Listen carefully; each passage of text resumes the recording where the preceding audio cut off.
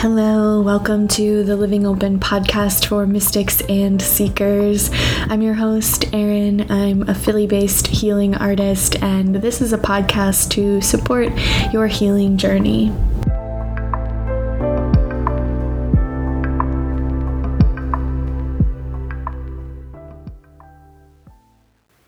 Hello, welcome to another episode of the Living Open podcast. Today's episode is on the lineages we carry in our bodies. So my love and I are moved into our new place. There are boxes everywhere still, and cat introductions are happening, and it's a time, but I'm so happy to be in our new home. And it's beautiful. I'm in my room right now and just looking out the windows. I have these huge windows in here and can see this beautiful yellow-orange tree that maybe like a quarter of the leaves have started to fall, but it's still really thick. So just centering you in my world to listen to this episode, looking at this beautiful tree. I have not unpacked my podcast mic yet, so hopefully this quality is not terrible. Today I'm reading you the October Joy Notes essay for paid subscribers as a little freebie, an invitation to join, called The Lineages We Carry in Our Bodies, Thousands of Ghosts, Emergent Ancestor Ritual, and Remembering Who We Are in Our Grief. If you haven't heard me talk about this yet, Joy Notes is my twice-monthly Substack publication featuring writings on being stretched wide by beauty and grief and the full spectrum of aliveness. I want to invite you to subscribe to Joy Notes for $5 a month. There is also a free tier, but paying helps support a working writer and helps make writing sustainable, and it's fun, I think, to support indie artists. So the link is in the description to check that out and join. And okay, if you want to settle in and get ready to just listen and receive, I'm picturing you listening with like tea or on a autumnal walk or like laying down stretched over a yoga bolster or something with your eyes closed. I don't know, listen however you like. But here is the essay. I am thinking about the lineages we carry in our bodies, mine and ours. I am thinking about the lineage of self, of the long chain of selves I have been that have built me and shaped me. I am thinking about the long threads of ancestors and all the selves they have been that connect me to everything I have been, we have been. The ancestors who fucked, who cried, roamed free. The ancestors who died for love, for pain, for war, for starvation, for exploitation. The queer ancestors who lived their queerness and those who couldn't. The witches, the seamstresses, the farmers, the herbalists, the coal miners. I come from lines of coal miners, paper millers, farmers, and women who sewed. I come from people who touched the earth and the earth touched them. I come from tomatoes and cabbage, from tiny hand stitches sewn under candlelight, from prayers shouted to the sky. I come from grief. I come from love. I carry this in my body. It is me, and I am it, and I am shaped. I carry it in these hands and offer it up under the moon. This is who we have been. This is who we are becoming. 1,000 ghosts swim in the air around my body. 1,000 ghosts are all whispering, remember us, become what we couldn't. It is good to have a body. I wrote the piece that follows this in the throes of the absolute clusterfuck that was my coming out to my family last summer and the ensuing falling out. Over the past few months, things have blessedly started to shift, but this story remains true, and I'm grateful for this ritual that emerged late summer last year. With it being Samhain time, and now in the darker part of the year, it really feels like the right time to share it. how ancestor ritual helped me process my grief around coming out.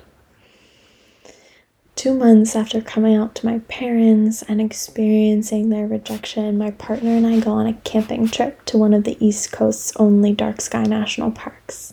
It's late August, but chilly at night, and we cuddle together with our all in jackets and thick socks on a blanket in a big field, watching the cosmos unfolding before us.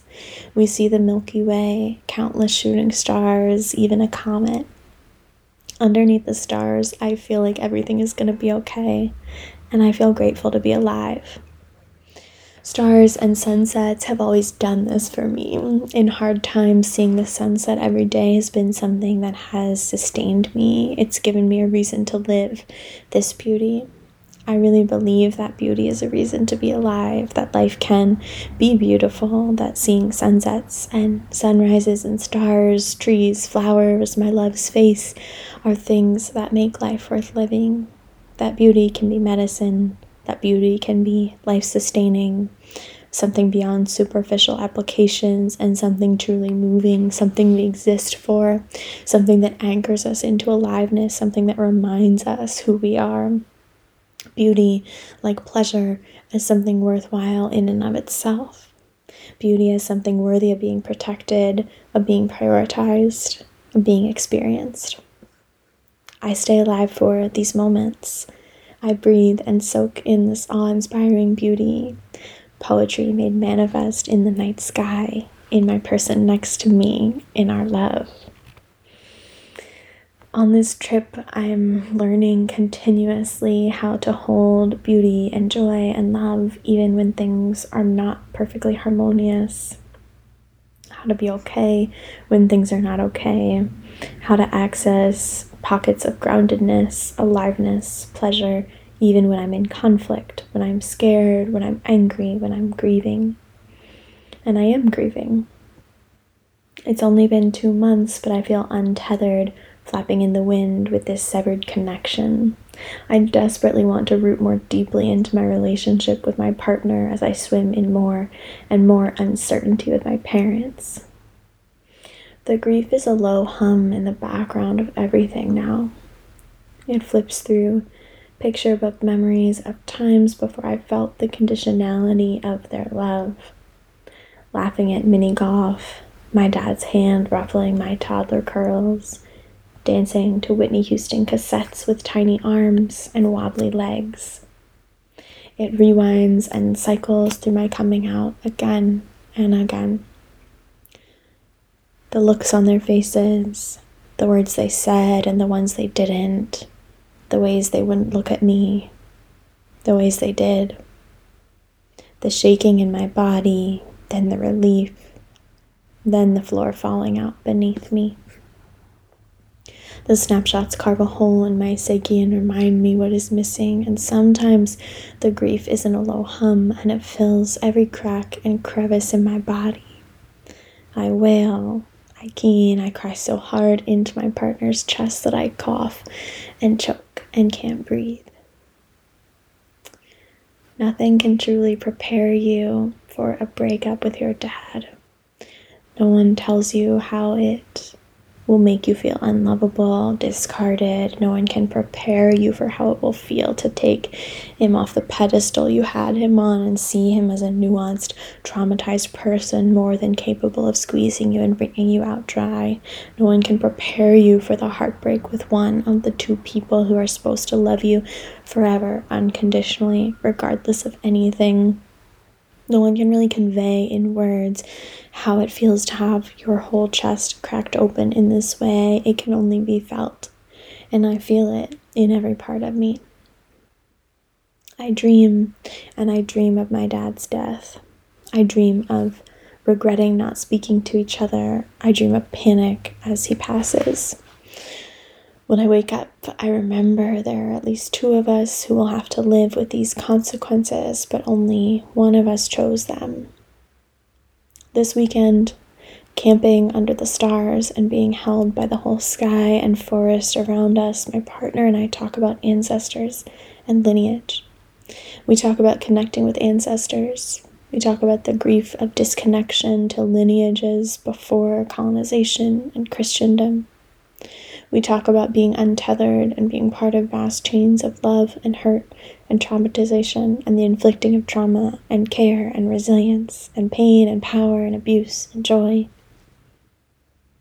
I've been doing ancestor work for a few years now from many perspectives, from wanting to confront legacies of racism and colonization in my family, from wanting to connect with ancestors who existed before and beyond Christianity took hold of my lineage, from wanting to be held and supported by family I have both known and never known, energetically and spiritually beyond those who are on this physical earth plane, from wanting to help my ancestors heal some of their wounds through me, especially my queer ancestors who weren't able to embody their queerness in their lifetimes.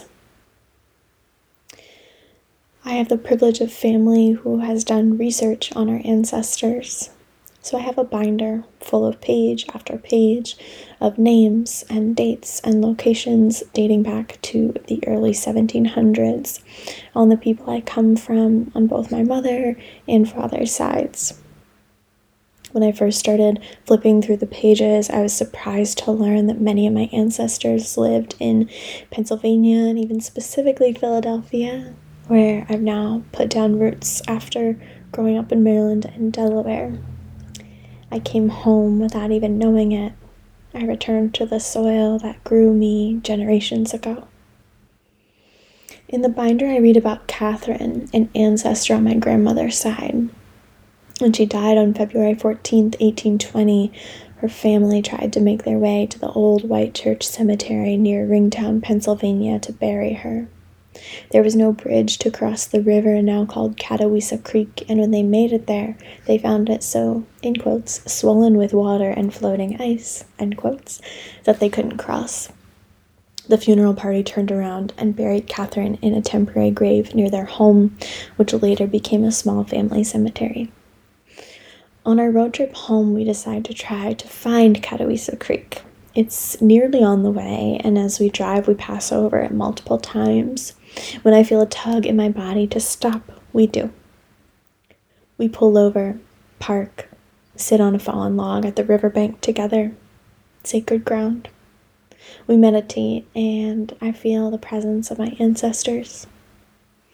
A funeral is a grieving ritual. What feels like one of the few modern cultural rituals we have. As I meditate, I tell my ancestors with my body about my grief, about what I'm holding. They weren't able to complete their grieving ritual then, and I realize I want to complete it for them.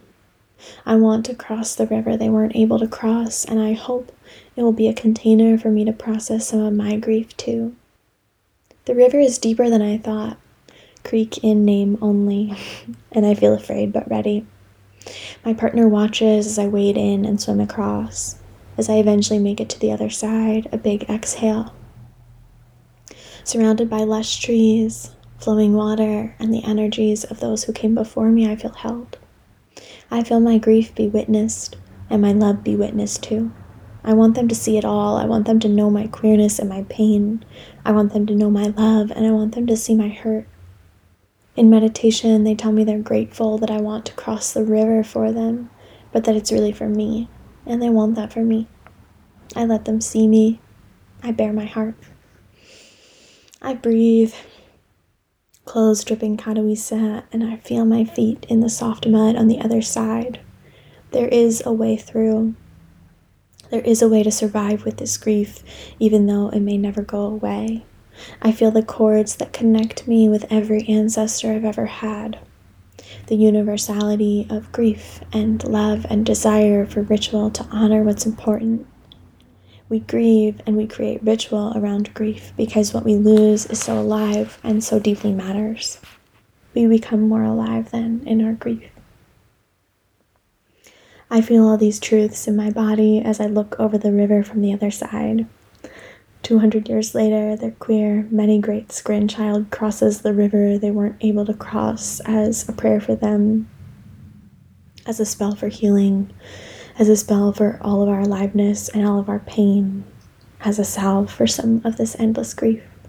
I wonder if they're glad. I wonder if they're proud. I swim back across the river and back into my love's arms. We go home, changed. Thanks for listening, y'all. That was the lineages we carry in our bodies from Joy Notes at joynotes.substack.com. It is linked in the description. Please do subscribe and join me there. You will get access to some other pieces in the archive, including Sensual Creative Aliveness with Mary Adele, Abandoning Myself and Calling It Surrender, Instructions for Being Alive, and Letting Ourselves Change and Transform. And of course, you'll get essays twice monthly going forward. Sending you all lots of love. I hope that you are taking sweet care during this season, during every season, and especially as we're experiencing more darkness in the day and less light. Lots of love. Thank you so much for listening. If you loved this episode, please do tap 5 stars and leave us a nice review on whatever podcast platform you're listening on. I appreciate it so much, and it's a really lovely way to be in exchange with the show, with an indie podcast. You can check out all the links mentioned in this episode in the description, and I'll be back on Monday with another episode. Make sure you subscribe so you don't miss it, and stay in touch on Instagram at ERYNJ_ or Patreon. Until then.